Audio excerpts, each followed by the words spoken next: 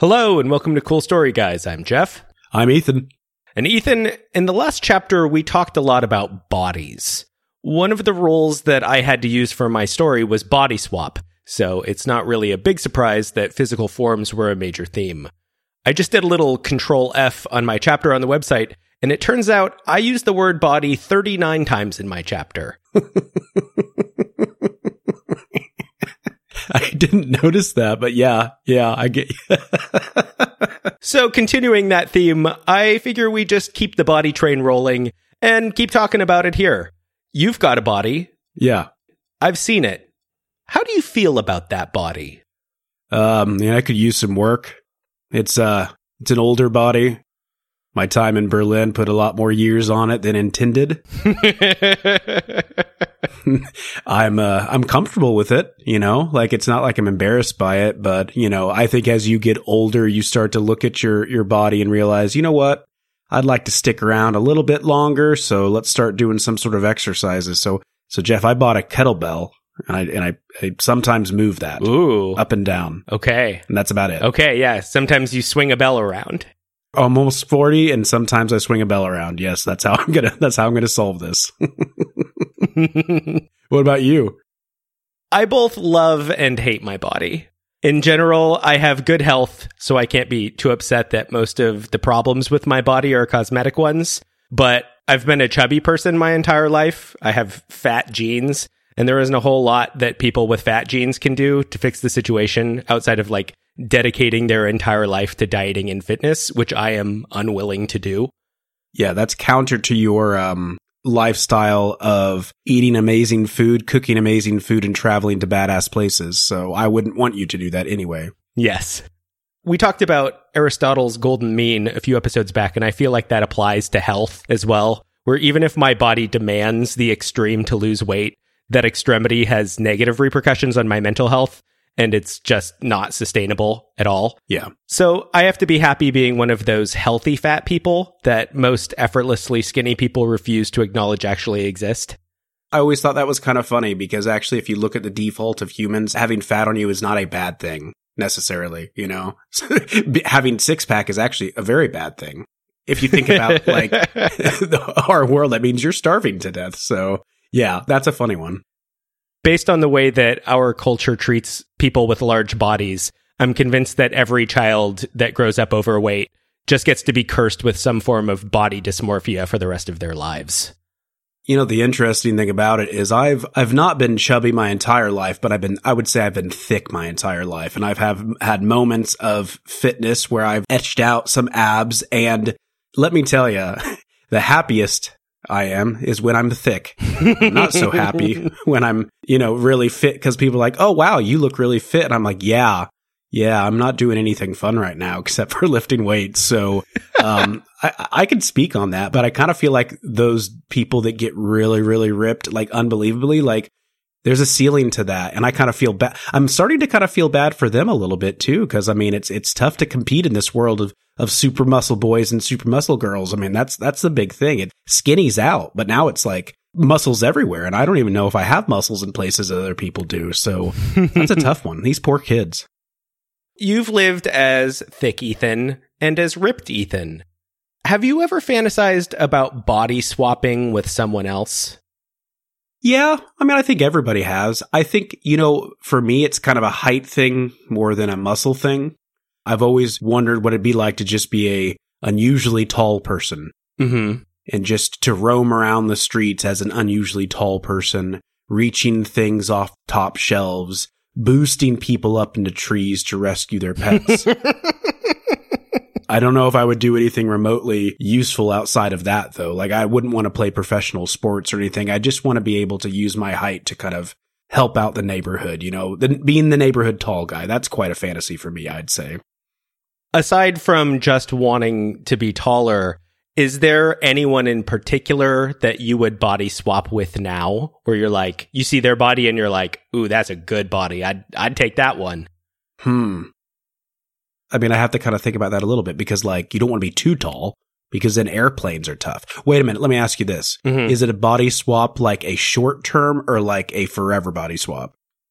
Let's just start with one that is sort of purely cosmetic. So you see a body, you like it. You don't have to think about it being forever. It's just, I like that body better than mine. So I feel like while you're thinking of yours, I can tell you some of mine. Yeah. Because I feel like it sort of reveals maybe a pattern or a proclivity, because the guys whose bodies I want kind of look the same, which means I kind of got a type. Yeah. So I would either, off the top of my head, want Chris Pine's body or Ryan Gosling's body. So I guess I like the sort of blonde, good looking, not too ripped, not too tall, just sort of like good looking American guy. Yeah. The classic. Yeah. Classic, good looking blonde guy. Because, that's what I thought I was going to be as a child. And then I did not turn into that. I never thought I was going to be that as a child, but I can see that. I can see that kind of wheelhouse of just enough masculinity to get by, but not so much that you have to maintain it too much. Because I feel like the Goss in off season, he could let his hair down a little bit. Mm-hmm. He can have a couple extra ho-hos, maybe a couple more beers at night than usual, and then he can easily get back to that. Whereas like The Rock can't do that. Like The Rock has to constantly be eating pounds upon pounds of codfish to be able to maintain his physique. Absolutely. You know what? I'm going to have to agree with you. I would say from that cosmetic perspective, those are all very good examples. If we're going for height, I'm going Yao Ming. You want to really go to the top of the height spectrum. He's tall. He's structurally sound. He's not one of those tall guys whose limbs are all like way too thin and like the wind could blow him over. I mean, he's, he demands attention when he walks into the room. And from what I understand, he's a pretty nice guy. So yeah, I think I would go with Yao Ming height from a functional perspective, but from a purely looks perspective, I agree with you. The Goss, maybe even a Ryan Reynolds. Okay. Yeah. Yeah, I could see you as a Ryan Reynolds. I could see you changing your entire appearance and being a Ryan Reynolds. There are two sides to a body swap, though. Not only do you get to have that person's sexy physique, you also get to have their position of power. And for a lot of people, I think that may be even more enticing.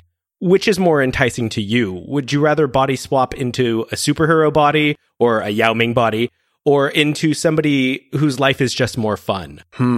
Please remember that this is just a fun thought exercise, so ignore the fact that doing so means you would be abandoning your wife and child. I was going to say that would be my first response to it. It always comes back to your wife and child. No, just play in this space with me, Ethan. Forget about them.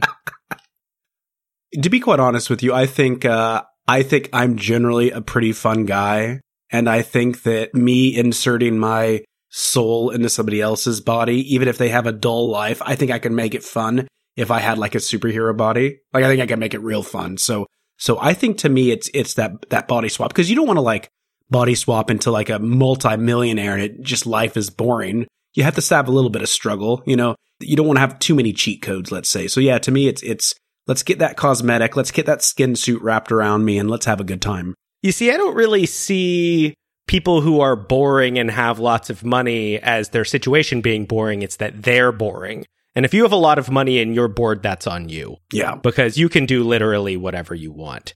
But for me, the trick is that you can't just swap with someone who has real exceptional skills that you don't. Where like, I would absolutely love to live my life inside the body of Beyonce, but the jig would be up as soon as it was time to make music. And I had no idea how to make generational pop masterpieces. So like, that one wouldn't work. I feel like if you put me in Chris Pine's body, I could do what Chris Pine does. Yeah. He's got charm, but so do I. But he's good looking and he can act. I could do that a lot better than I could pretend to be Beyonce. Do you think that if you took over Chris Pine's body, you could diversify the sort of parts that he's been playing over the last couple of years? I think it rules that he got to be Captain Kirk. And I think he did a totally fine job in Wonder Woman. So, I mean, I would keep taking the parts that he's getting. To be honest, those are the kind of movies that I would want to act in. I wouldn't want to be in Shakespeare or anything. I would want to be the fun, handsome guy. That sounds like much more fun. I mean, I think everybody just wants to be that fun, handsome guy. No responsibilities, playing Captain Kirk. That's the dream. Mm-hmm. That's the true American dream, because no one can afford to buy houses anymore. So, yeah, I get that. That makes sense. I think for me, part of it is just what's going to be the most fun. I got to thinking about who is having the most fun on Earth and whether or not I would want to be them. But I had kind of a hard time narrowing that list down to a single candidate.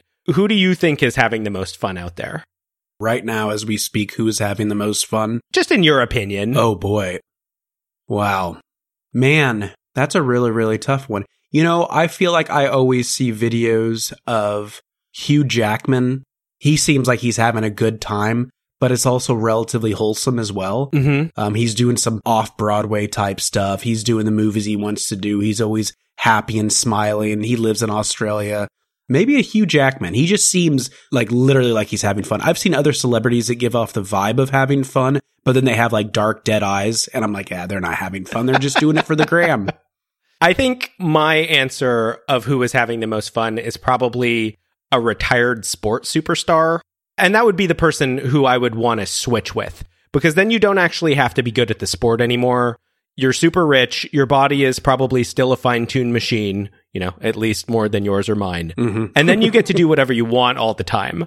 My wife and I were actually just talking about the post-NFL career of former Indianapolis Colts quarterback Andrew Luck, who did the extremely smart thing of retiring from the NFL at 29 with millions of dollars before his body and brain were destroyed. And now apparently he just lives in the woods in a small town in Indiana and goes fly fishing and plays Settlers of Catan with his friends all the time. And boy, that sounds like the life for me. Yeah, that sounds like a lot of fun. And actually, as somebody who's from Indianapolis, I think Andrew Luck can thank the offensive coordinator and our lack of ability to draft good linemen for his short career and his now $1 million life in the woods. But to me, that's it. Simplicity, not having to worry about bills day to day, interacting only with the people you want to interact with. I think that sounds good. I don't know if I need to drink Bacardi like it's my birthday on a regular basis, but I'd like to have the option. Is that a thing he does? I think that's from a rap song from the early 90s. I don't know what Andrew Luck's drink of choice is. I feel like he's a beer man. He seems like a simple guy. Yeah, he seems like he enjoys a simple can of beer. Just a simple can of beer. Okay, well, we got some fun ideas of who we would want to swap bodies with. Jaw got the best of both worlds by body swapping with the Blood Summoner. He finally got a taste of what it was like to be both physically and psychologically imposing to others. Shall we do a recap to see how all of that worked out in Chapter 7, Ethan? I think that's a great idea, Jeff. The Blood Summoner is really pissed off at Jaw and Kaya. He's got his fang saber stuck into Jaw's shoulder and is screaming at the young man about how he didn't earn his magical trinkets and how his warp walking is ruining the multiverse. Jaw asserts that the tongue chose him and offers to prove that he's worthy of using it. The Blood Summoner has him pinned, so there's no point in opening a portal. So Jaw takes a wild swing and tells the mirror, "I want his power as my own." The two switch bodies, and Jaw's immediately enthralled with the much stronger, fully adult Snake Man form he is now inhabiting. Some guards come to see what the commotion is, and Jaw instructs them to go and stash his old body somewhere safe. Kaya is nonplussed by the whole situation, but Jaw's confident that this is a turn for the better. All of their problems in the past were caused by the Blood Summoner, and now that Jaw is the Blood Summoner, they get to make all of the rules. That means Jaw has to explain to the Elders of Orn that Kaya has been brought back from her exile in the compound, and is now the Blood Summoner's most trusted companion. He also proclaims that the blood sacrifices are finished, and that no one else will be exiled from Orn. The Elders are confused by the requests, but are too afraid to go against the wishes of their dark Snake Lord. Now at the top of the social hierarchy in the community, Jaw and Kaya can do whatever they want. Kaya decides to spend her time with the Hunters, the group she always wanted to be a part of but couldn't because of her prescribed duties as a Lifebringer. Jaw spends his days conversing with the oldest members of Orn society, trying to soak in all the knowledge and wisdom he never had access to while growing up in the compound. Both he and Kaya have never been happier, but it's clear they are beginning to grow apart. Kaya is horrified at having to spend time with the Blood Summoner's body, even if she knows that it's her friend inside. Jaw doesn't seem to care that he's living inside a monster Snake Man body, until it begins to rapidly deteriorate. He asks the body what's wrong, and it tells him in the form of a craving that it desperately needs blood. Jaw feels like an idiot for not realizing that the Blood Summoner's body needs to summon blood to stay powerful. He starts draining animals and his power begins to return, and the people of Orn are only moderately creeped out by it, because it's still an improvement to how their terrifying leader used to act. Kaya has become the most successful hunter in the village, and Jaw's bummed out when she doesn't return to stay with him after coming back from a big hunt. The next day, he calls her to his chambers, but 5 other blood cult members show up first. They demand to know why his vein has run dry, and why he has not offered tribute to the Great Serpent. Jaw takes another wild swing and tells them that the people of Orn are infected with the disease, and that he can't give that nasty blood as tribute until he purifies it. To prove his point, he calls up a portal to the Putrid Coast and gives them a look at Ludo, claiming that this is what happens when the disease goes untreated. The angry snake people tell Jaw that they will give him time to fix the problem, but if he doesn't get the blood pumping to the Great Serpent soon, he and the whole community are going to be destroyed. The hooded figures leave and Kaya appears, having overheard the conversation in the hallway. She suggests that they leave Orn altogether, otherwise Jaw will have to actually become the man who oppressed him. Things were too good in Orn, and she never expected it to last, but at least they got to enjoy themselves for a while before it all fell apart. They retrieve Jaw's body from the pit it's been living in and find that the Blood Summoner has been working out down there so he can fight Jaw for his old body back. Standing face to face, Jaw crams a bunch of blue flowers in his mouth and waits until the last second before passing out to ask the mirror to give him his body back. The two return to their rightful forms, the Blood Summoner collapses, and Jaw and Kaya kick him back down into the pit. In deciding where to go next, they ask the mirror to send them to a place where men like the Blood Summoner don't exist, and step through the portal to another new world. That was a fun chapter. I really enjoyed that. Thanks. When you first got your roles, were you thinking that the body swap was going to be a pro or a con for your creativity going forward? I didn't love the role. That is for sure. I don't know if I ever saw it as hampering my creative process.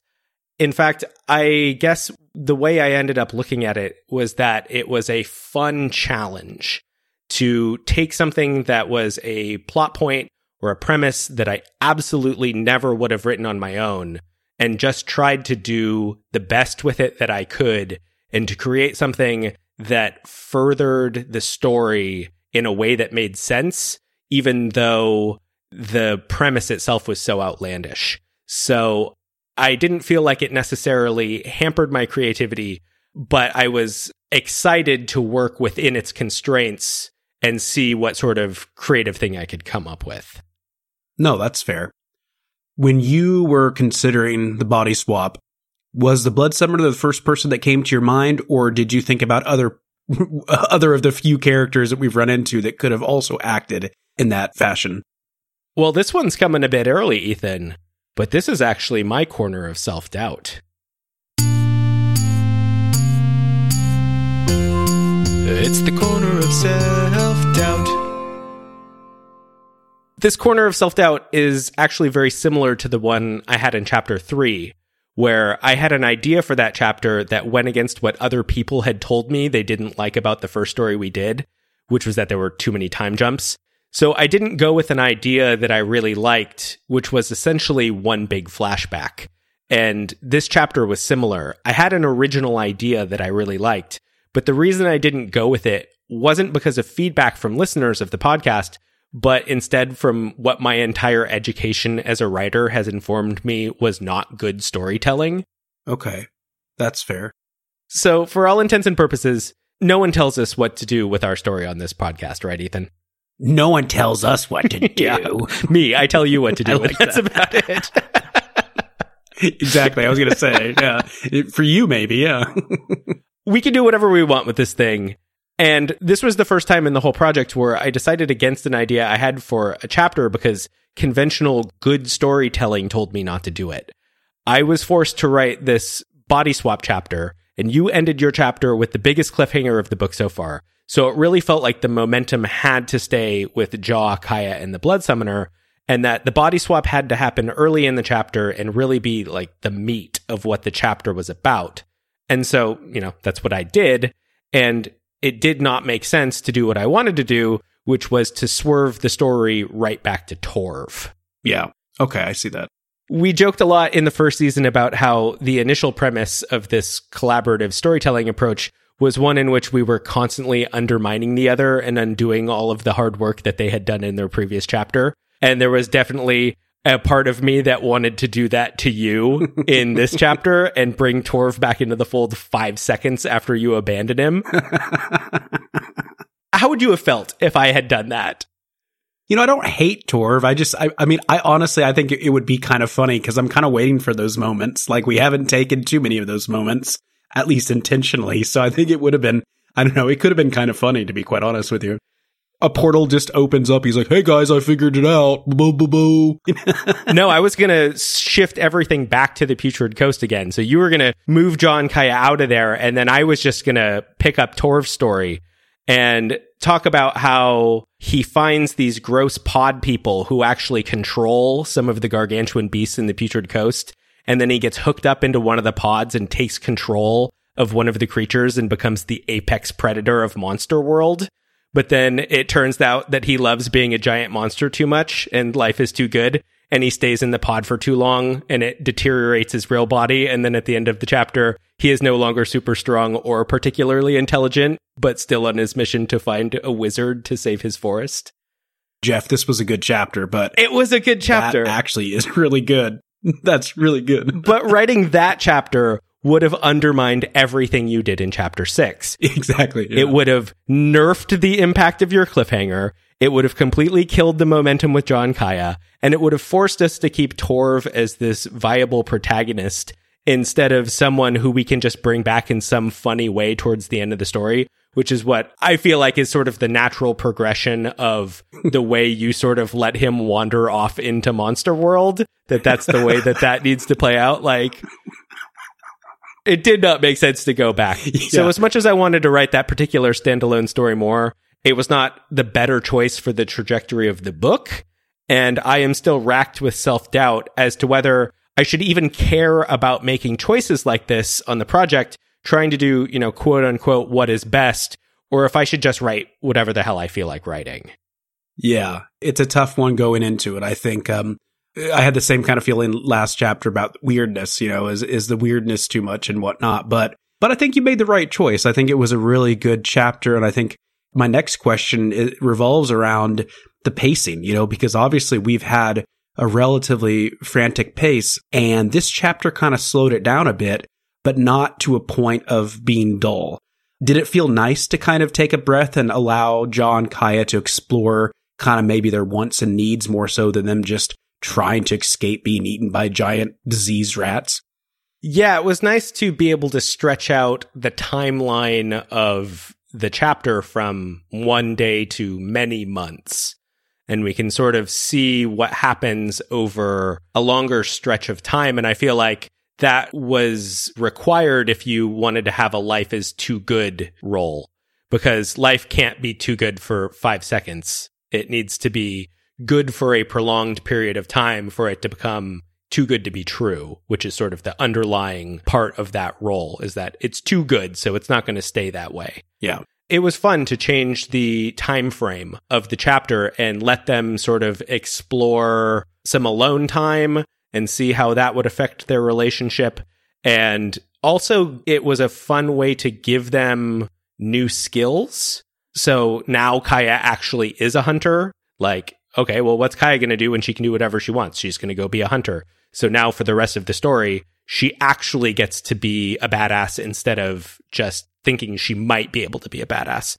And Jaw, you know, is actually someone who has knowledge now because he's been sitting around talking with the people who had all of the knowledge in Orn for months and philosophizing with them and coming up with new ideas.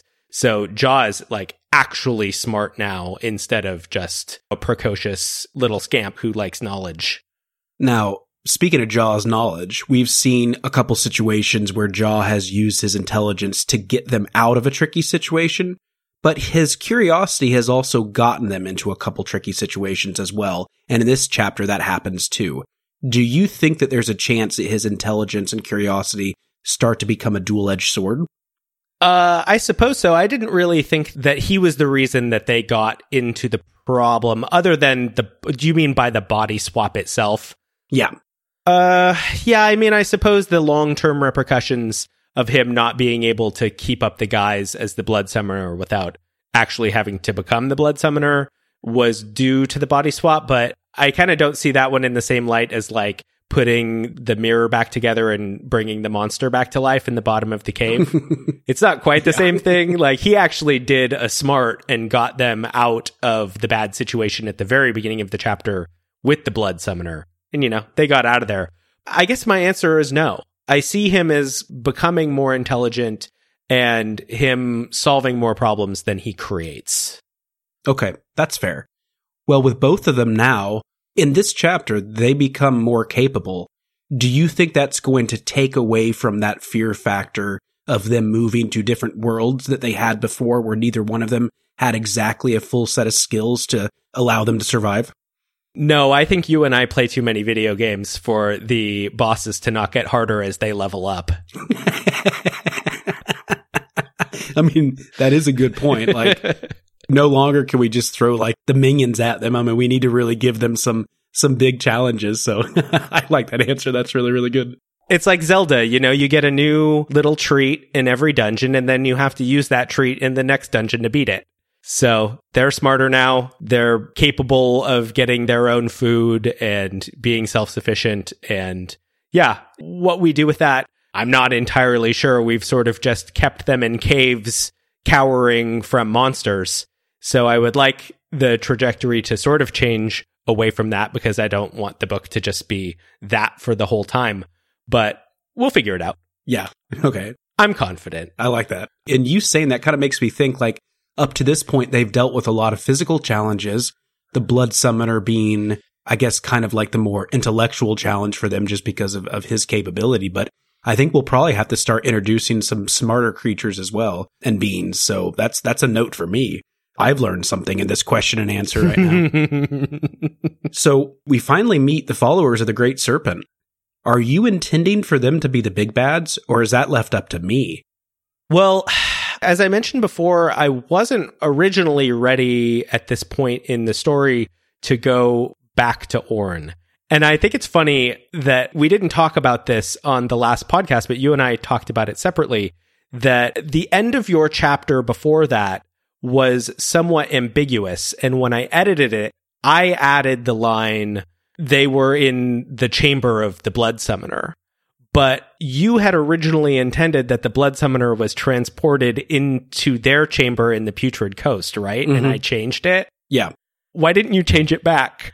Well, because I got a little bit worried that if he came to the Putrid Coast, the blood summoner is strong on his own, like, don't get me wrong, but he also has, like, all of these followers and whatnot. And I didn't know if I was nerfing the blood summoner by bringing him over. So when you made that update, I was like, oh, that's fair, actually. And that's kind of interesting.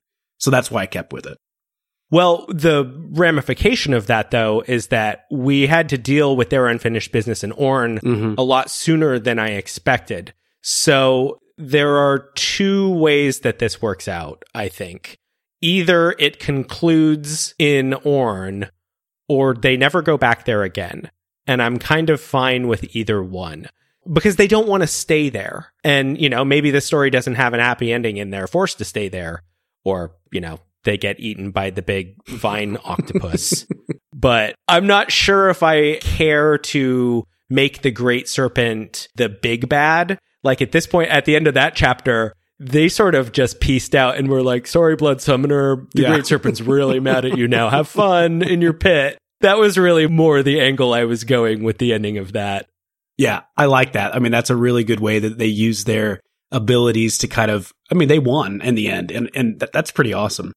It's the first chapter that we've written so far where things work out for them and they win and they walk into a portal confidently at the end. Yeah, it felt good. It did feel good for them to kind of have a better ending to a chapter and not just like, okay, into Vomit World, you know, like it was, I did appreciate that. But just to close this off, just, you know, theoretically, if the whole blood summoner actually needs to soak up blood to survive and then also give it to some sort of great being, wasn't a part of this chapter. If everything kept going fine, who do you think would have been happier living in Orn for long term, Jaw or Kaya? I think they would have both been equally happy. I think they both had exactly what they wanted. So I think Jaw fundamentally did not care that he was in snake body because everything was so much better than it had been for him stuck in blood jail his entire life. Yeah. And Kaya just got to do whatever she wanted and be a badass hunter. So honestly, I think they both would have been fine to the end of their days. So for anybody out there who's been reading and listening and wants to give Ja and Kaya a happy ending, go ahead and read up until this chapter about halfway through and then stop. And it becomes a happy story. Yes. So as we already mentioned, the roles for this chapter told me exactly what had to happen in the story. I left you with another blank slate at the end of my chapter, not a cliffhanger. Shall we go back in time and see how the Fate Index was going to exert its power over the story you were allowed to tell, Ethan? Ooh, I'd love that.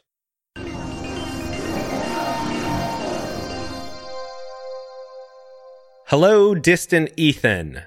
Hi. We're not that far removed from the pain felt by the body swap roll. That one really told me what I had to do with my chapter. Now it's your turn to write a chapter. Is there anything that you really don't want to show up in your chapter? I don't know. I think the cat eat food is going to be really tough. I feel like you think that's going to be harder than I do. I think it, I don't know. That one is kind of, that one. And then I guess, the number 9, the inevitable end is actually a rebirth. That seems early. The body swap was early and I apologize for that. But that seems the end is actually rebirth is too early as well. Yeah. I feel like too many cooks in the kitchen at this point might be difficult, especially because once again, I'm giving you a blank slate to create a new world. Yeah. And too many cooks. We don't even have Torv around. That one seems like it would kind of be a pain in the butt. Yeah. So, since I had to do body swap, I guess I am shooting for a 15. Screw you, Ethan. Yes. These rolls are vengeful. Vengeful rolls. Because it is your chapter, you should go first. Okay, let's go. Ooh, 8. An 8. Ooh, you almost got that 9. Yeah. Social faux pas has serious consequences. Okay. Okay, yeah, cave people probably had social faux pas. Yeah. We've definitely created worlds that has society, so they should have faux pas. In your last chapter, it was essentially could be interpreted as a social faux pas. So yeah, I think we're okay. That's an easy one. Yeah, this is a good one. This was one that somebody else gave us. So I'm glad when other people's, submissions get rolled in instead of stupid ones that we put in ourselves. All right, let's see what I roll. I have rolled a critical fail. Nothing happens when something is supposed to happen. Oh, boy. Oh, I wanted this one to show up in the climax of the story. Yeah. And the odds of that were pretty low. But I'm glad it showed up at all. I'm surprised it took us 8 chapters now to get a critical fail. That's pretty good. Yeah. But yeah, now you need to have a big fart noise happen in your chapter. Yeah. You need a faux pas and a fart noise, and they cannot be the same thing. That's the story of my life. All right. Well, this will be the first time that the fart noise and the faux pas are separate things, Ethan. Exactly. Oh, fantastic. You've got choices here, and there's always the choice of bringing it back to Torv. And Torv definitely is going to faux pas up everything. But, maybe it doesn't make sense to bring Torv back with these roles. I feel like Torv's going to come back dependent on the roles. Yeah. These are funny ones, but I think there's some options. My brain's already cooking some ideas right now. Yeah, I feel like these roles actually lend themselves to some comedy, which is interesting. You could write a funny chapter with these. I can't wait to write a very funny chapter. In our horror story. It's just going to be farts and people falling down. Yeah. Okay, well, you have a good hard think on that, and we will go back to the future.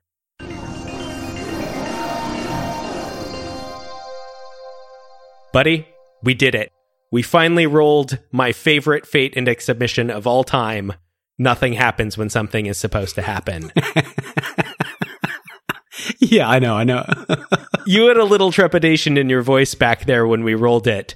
We're in the future again. You've written the chapter. Do you still have trepidation about it? No, because, just like you had said that the body swap was a very good creative challenge for you, the nothing happens turned into a lot of fun. This was actually probably one of my most favorite chapters that I've written, because it just, yeah. I hope people like it. I hope people get it. It's a good one. Now we can look at the new roles that are replacing the ones we used in my chapter. Replacing a number 14, a bond is formed with an unexpected pet, and that is thanks to Scott. Yeah. We haven't had a lot of animals in this. I mean, not like friendly animals, so that's fair. We have had no animal friends, and in the last book, we did have animal companion as a role, which you covered, and you gave us Jarto. You gave us a magical ice-breathing giant bear creature. He was pretty fun. He ended up being a demigod. Yeah. So, you never know where an unexpected pet is going to end up in a story like ours. Yeah. Thanks, Scott. What kind of unexpected pet would you give John Kaya? Man, I mean, I always like those movies or shows where like this horrendous looking creature like wanders out of the woods and it turns out to be super docile. So like to me, I think an unexpected pet it'll be something gross, but it'll be something sweet, They'll grow to love it, and it may not have the best appearance, but it'll be loyal as they go. Yeah, I can see that. That really fits the vibe of our story. Like a snot monster is what I'm thinking, to be specific. Replacing number 18, Ghost Story, and that is thanks to Brooklyn. Yeah. When we first rolled, like the very beginning of before we started this book, it was, like kind of supernatural creepy. And we've sort of danced around ghosts. We haven't had any real direct ghost outside of the clay zombie from chapter 2. Yeah, the Buru. So, I think I want to get some ghosts in. I like ghosts. And we have never circled back around to the Buru. That role in chapter 2 was that he, starts spilling secrets of the past, and he made some sort of cryptic, this world sucks. Yeah. And then we never said exactly we that. never went back to it.